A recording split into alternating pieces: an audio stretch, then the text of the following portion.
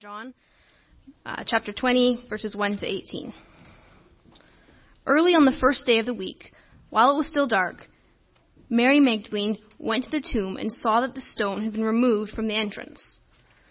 So she came running to Simon Peter and the other disciple, the one Jesus loved, and said, "They have taken the Lord out of the tomb, and we don't know where they have put him."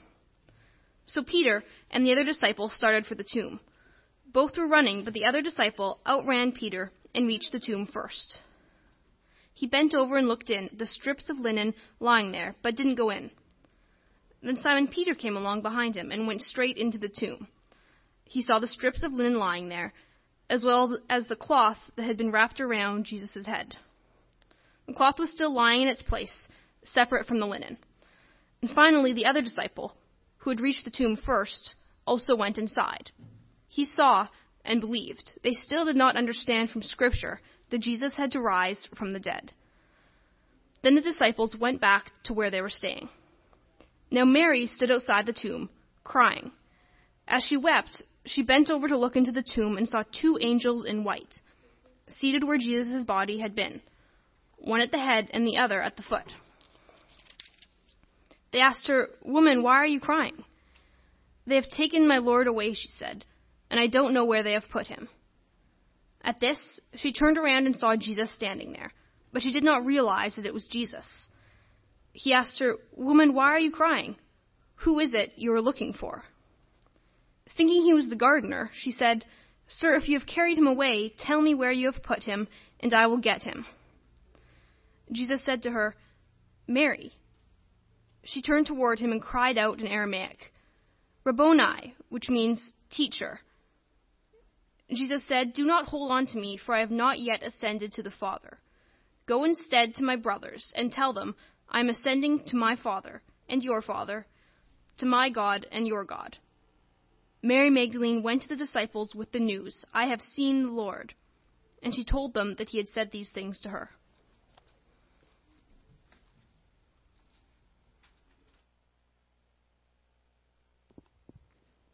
Thanks, Maddie.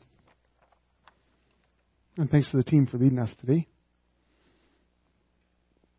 I'll lower this a little bit. Or not. There we go. Don't you just love Easter?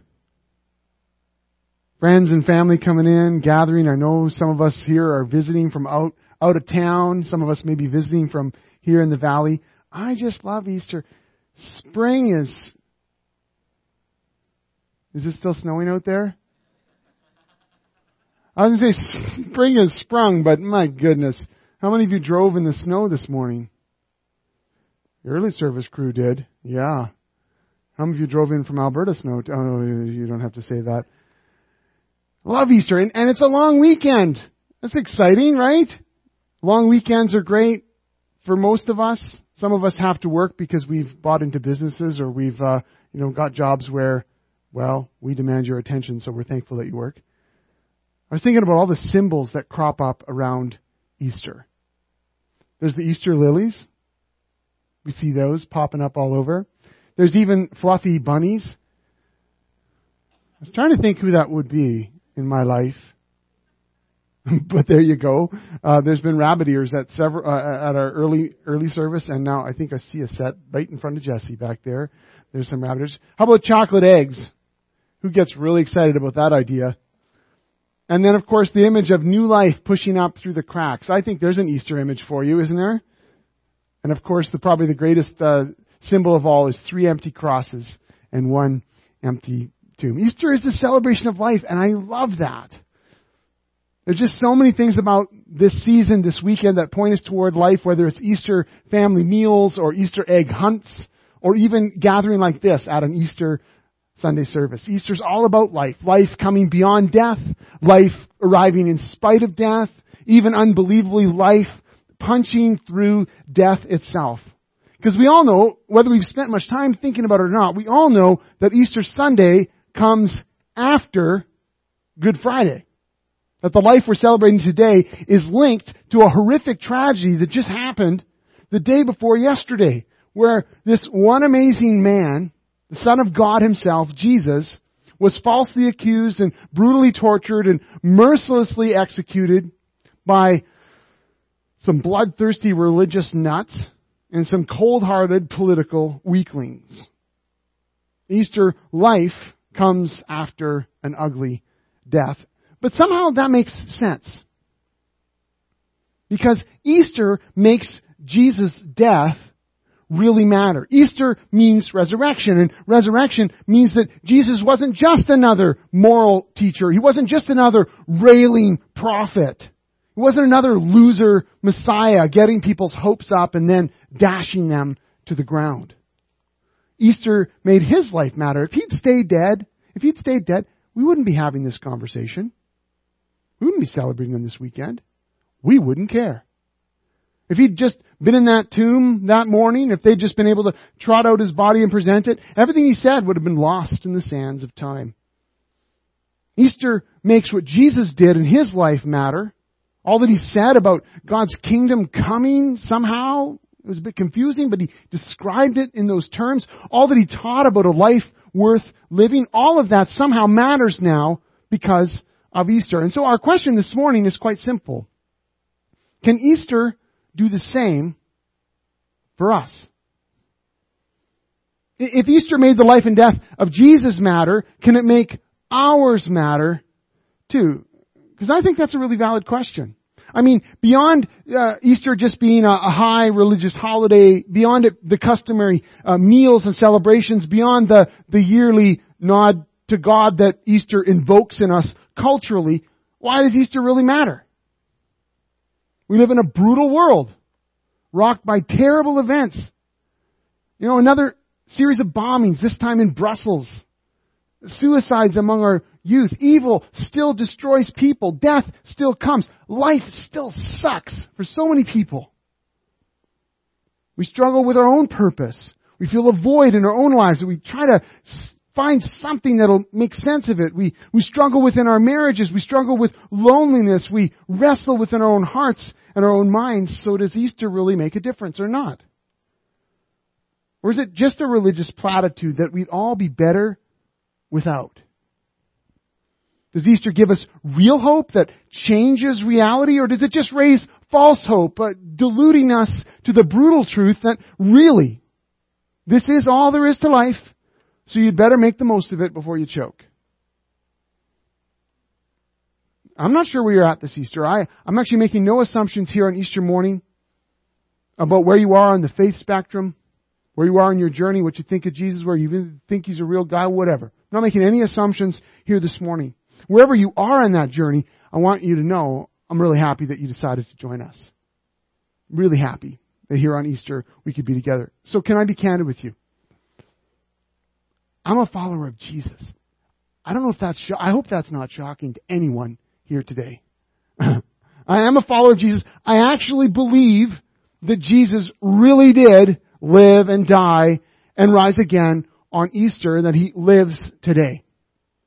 I'm actually firmly convinced, I believe that with all my heart and mind, I've staked my entire life on that fact. But there are days, hear me closely, there are days when I feel like we're stuck in one long, murky, tragic Friday afternoon. The air smells like death and flies just sort of buzz over the decay.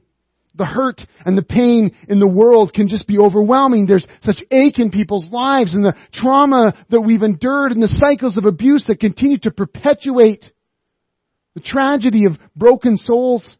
Life can feel meaningless. It can feel hopeless. It can feel like we're all just kind of groping around in the darkness. And when I hear your stories, when I read our history, when I read the daily news, when I consider my own struggles, my own loss, I can find myself asking, can this life really matter? And then there are days when the cracks appear and the light shines through and the grace leaks in and it fills up those gaping holes where people reach out in love and they forgive even the people who've oppressed them. Where a man chooses to love his wife more instead of just pulling away and forgetting about her.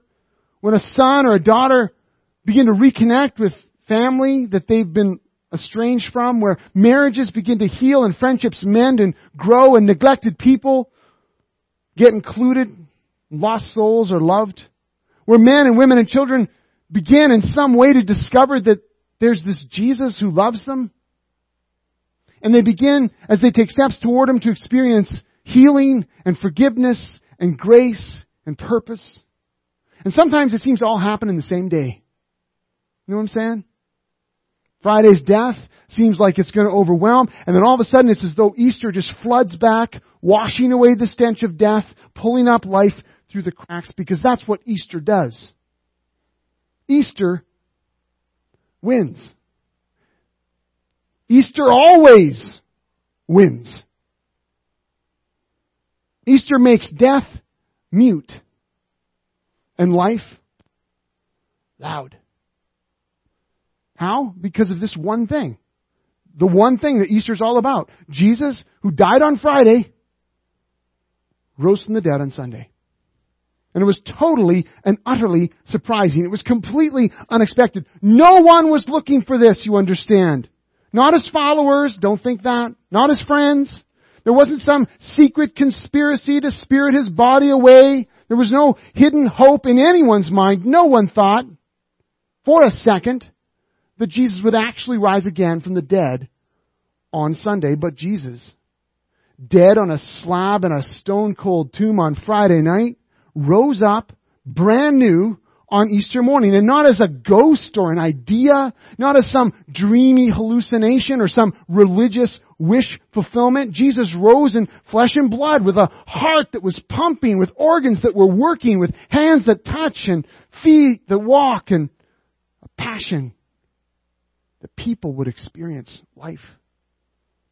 And because of His resurrection, life matters. Let's look into that Mary story that we heard just for a minute to see how this connects with us. You know, on that first Easter morning, Mary wandered to the grave of Jesus, lost and alone and filled with despair. What was she expecting to find? What was she expecting to see? What was she expecting to smell? Death. Death. And more death. That's what she was expecting. Friday's death still defined her reality. How could it not? She had seen what had happened. All her hopes had been shattered on that hill when the man she loved so deeply had been absolutely crushed, abused, reviled, and died. And her heart still mourned. But Friday's death had already been overcome. Her whole reality was about to shift. Rather than holding her nose at the stench of death, she was about to drink in deep the aroma of life. Seeing her weeping before the empty grave, Jesus asked her, "Why are you crying? Who is it you're looking for?" What could she have said at that point? Why was she crying? What was she looking for? "I'm looking for a dead friend. Have you seen him? I'm here to tend to death. I'm crying because all hope has been lost. I came to see him off, and the only way I knew how, and he's already gone. My life is no longer worth living." She could have said all those things, but thinking that Jesus was the gardener, must be responsible in some way, Mary leaps to a kind of backhanded insult and appeal. "If you've taken him, please tell me where so I can get him." Imagine how much emotion she must have been feeling at this moment. Imagine how frantic. Can you feel it? How much despair there on that Easter morning must have threatened to strangle her. But everything was about to change. Easter was about to dawn in Mary's life, and it did with one word, one intimate, knowing word. Her name. Mary. At the sound of her name on the lips of this gardener, Easter rose in Mary's devastated heart. Hearing her name, hope flooded back in over her despair. That Easter made life matter again. It made Jesus' life matter. It made her life matter. It changed everything. How does it do that for us? How does it do that for me? Let me share 2 ways it does it for me. See if it connects to you. First, Easter makes life matter because it removes our fear of death. death is pervasive, isn't it? I mean, there's the troubling fact that we all die. I don't know how often you think of your dying day. I know some of you have perfected the art of leaving that one to the side. We probably don't think of it terribly often. But we all know that death holds a date for you and for me. We're going to all die, some sooner than others, some unexpectedly. Death is the great problem of life. Death caps off our existence, and we wonder, does life really matter in the face of death? Have you ever wondered that? Ever thought, is this all there is?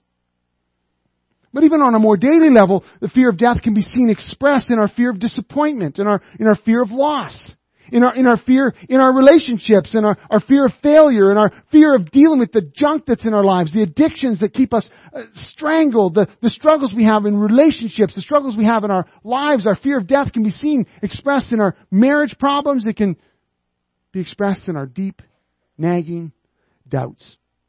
The fear that our life doesn't really count. The fear of the great unknown, be that just tomorrow or some murky future. But Easter changes all that because Jesus, He beat death. He rose again. Death no longer holds its power. Death can't have the final say anymore. That's why Easter takes away our fear for good. There's a little verse in a letter in the Bible, letter to the Hebrews, and it's a verse I love because it expresses something beautiful about the way Jesus deals with our fear of death. Let me read a little bit. I only have half of it on the screen. The first part says, because God's children, people, are human beings made of flesh and blood, the Son, that's Jesus he's referring to, also became flesh and blood. Okay, this is just the story that many of us have memorized, the old scripture, John 3:16. Some of us have heard of that scripture. John 3:16, God loved the world so much that He gave His one and only Son. That's the story here. We're human. God became human in Jesus. Why? Here it is on the screen. For only as a human being could He die. And only by dying could He break the power of the devil who had the power of death. Only in this way could He set free all who have lived their lives as slaves to the fear of dying. Hear that? Jesus met death and He beat it so that we could live a life that was fearless. See the difference that Easter can make in our lives? Look at the difference it made for Mary. In that very moment, her worst fears were transformed beyond her wildest dreams. Her fear of a failed faith, her fear of obscurity, her fear of loss, her fear that everything she'd invested, all that she'd given, these years poured out to this Messiah that ended up just dying on them. All of that transformed her fear of her own death, her fear of Jesus' death, her fear that nothing mattered anymore. All of it was gone in a moment. Easter makes life matter by taking away our fear of death. And then you know what happens? When our fear of death has been removed, when death itself has been defeated, we can now really live. That's the second way that Easter makes life matter. Easter makes today count forever. Many of us have played the fun thought experiment. Maybe you had to do this at work sometime, or I don't know. The question is, what would you do if money were no object? You know that game? We've all had experiences. What would you do if money were no object? And people talk about their hopes and their dreams, and you learn a lot about the person, don't you? If they're honest, you learn a lot. You wonder if you should put in for a job transfer after you find out what he would do. You learn about what a person really cares about. You find out they would quit this job. They actually hate it. Or you find out that they would build this thing, or they would go this place, or they would get this experience, or they would do this for this family, or they would do this for their mom and dad. Whatever it is, you find out a lot about the person, right? When you find out what they would do if money were no object. Well, here's the question for you today. What would you do if death were no object? What kind of legacy would you create? What kind of life would you build? If what you did today, if who you love tomorrow, if what you pursue the next day actually mattered for the long term, past death, into the promised resurrection life that Jesus guaranteed, what would you do? What would you stop doing? How would you live? How would you act? What would you change? I'm very inspired by this question. I really am.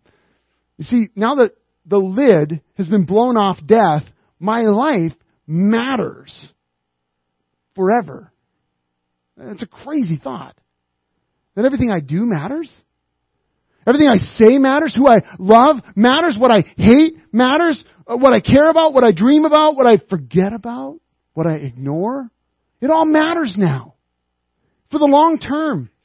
That Easter makes my life today count forever. Is that inspiring to you? Or is it just a little bit frightening? Because I feel a mix of both. Do you feel a mix of both? Jesus punched through death so that you and I could really live. Jesus' resurrection gives us new purpose. Look what happened for Mary. Poor Mary, forgotten Mary, hovering Mary, PTSD Mary.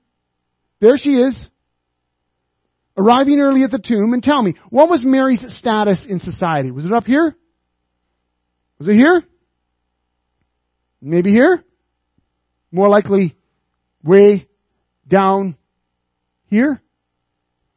That was her status. She had a bit of a backstory. One woman in a very male-dominated culture.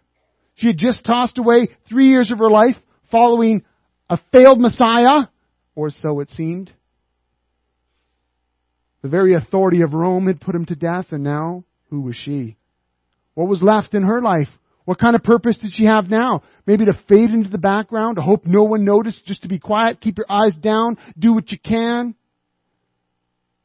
In those last moments commemorating Jesus' death, maybe do a little bit of something for Him, something that no one else seemed to be there to do, to show up early in the morning to tend to His body, do something that, well, at least the men had failed to notice. Mary, the obscure, the unnoticed, the alone, there she was. But then Jesus was there, standing before her, saying her name, strong and healthy and unbelievably, unimaginably alive. You can understand why she grabs a hold of Jesus and doesn't want to let him go. But what does Jesus do at that moment? What does He do for Mary? This is so significant. This is so important.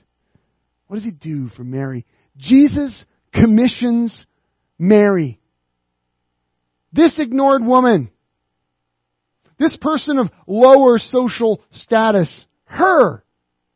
To be the one to tell all the others. To be the first apostle, which just means sent one. To be the first apostle to the apostles.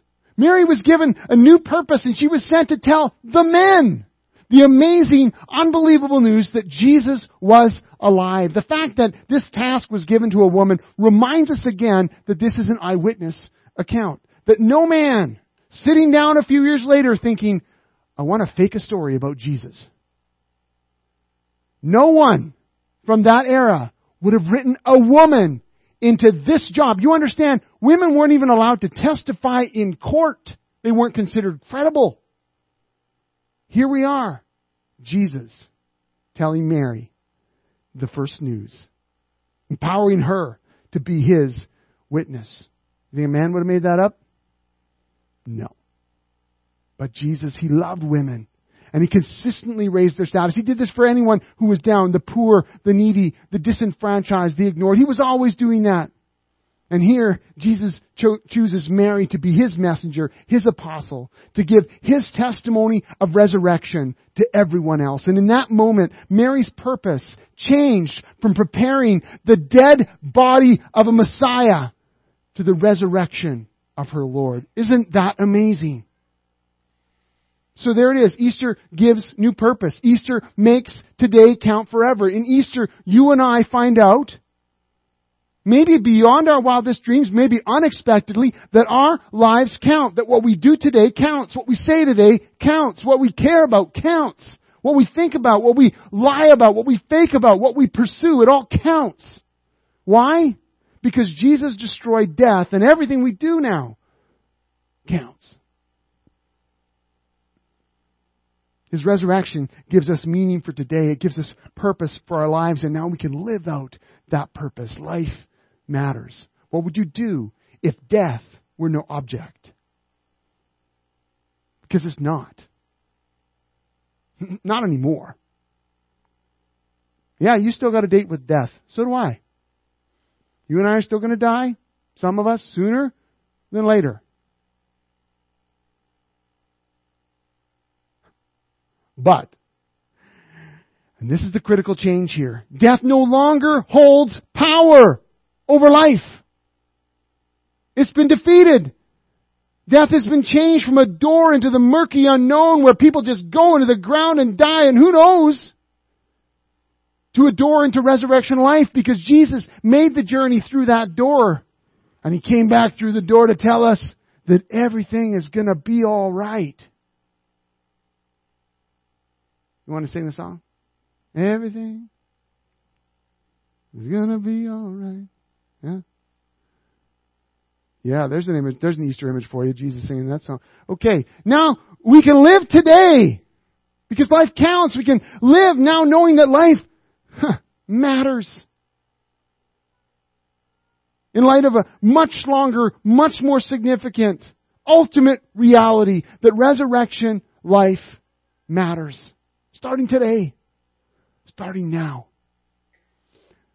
At least that's how I see it. Easter makes life matter by taking away our fear of death and by making today count for effort. All because Jesus died and rose again from the dead for us. Well, how does that sit with you? Or maybe more importantly, what kind of difference could this make in your life? Can you imagine living a life with no fear of death?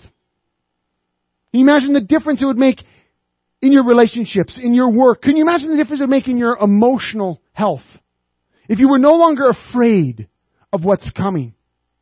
Can you see the difference that resurrection makes for you? And I know for some of you, that hits home hard because you live daily with worry, with anxiety, with fear. It's like a constant companion. It's like something or someone you've been dragging around for years that's constantly reminding you of all the bad things that could happen. And so worry and fear has been a dominant reality in your life. Can you imagine what it would be like to live without that fear? Where you don't need to let the fear of failure hold you back because the ultimate fear has already been destroyed. Death is no longer an object. And so, yes, this might be a big deal in front of you. This might be something that's a concern to you, but come on. It's nothing compared to death. And death is dead. You don't need to let the fear of loss keep you from loving, holding you back, keep you from serving, keep you from putting it all out there, because Jesus has already taken the ultimate loss on our behalf. And He came through very much alive. Can you imagine what it would be to live a life without fear? And then as you imagine that life without fear, can you get a sense of how today would change, of how what you do today, what you think today, what you pursue today, what you love today, all of a sudden really, really matters because Easter makes everything matter. Can you see the change that would make in the way that you work? The people that you love and the things that you pursue. Jesus is standing before an empty tomb. And He's calling your name. Can you hear it? He's giving you a new mission. He's commissioning you with a brand new purpose, to be the kind of person that makes His death-defeating, life-transforming, resurrection power known. In the way that you live, in the things that matter to you, and the things that don't matter to you, in the fear that you all of a sudden don't have anymore, and the things that you're concerned about, all of that, making His death-defeating, life-transforming, resurrection power known to people who are still living under the shadow and the trauma of Friday afternoon death. What a purpose. Can you imagine the difference that this true and lasting purpose would make in your life? The lives of the people around you? Well, that's my hope for you this Easter. That this Easter day would mark, for some of us, the first day where we began to live without fear, or began to embrace the new purpose, to realize that this life this good life that Jesus has accomplished for us can keep getting better and better in light of the promise, the guarantee of resurrection. Death has been defeated. Fear has been taken away.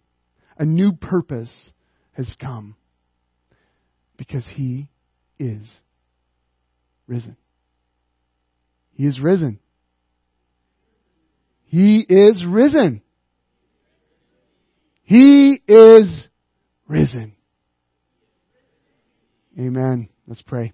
Jesus, you stand today alive, hale and hearty, flesh and blood, holding out the promise that what happened for you will happen for us.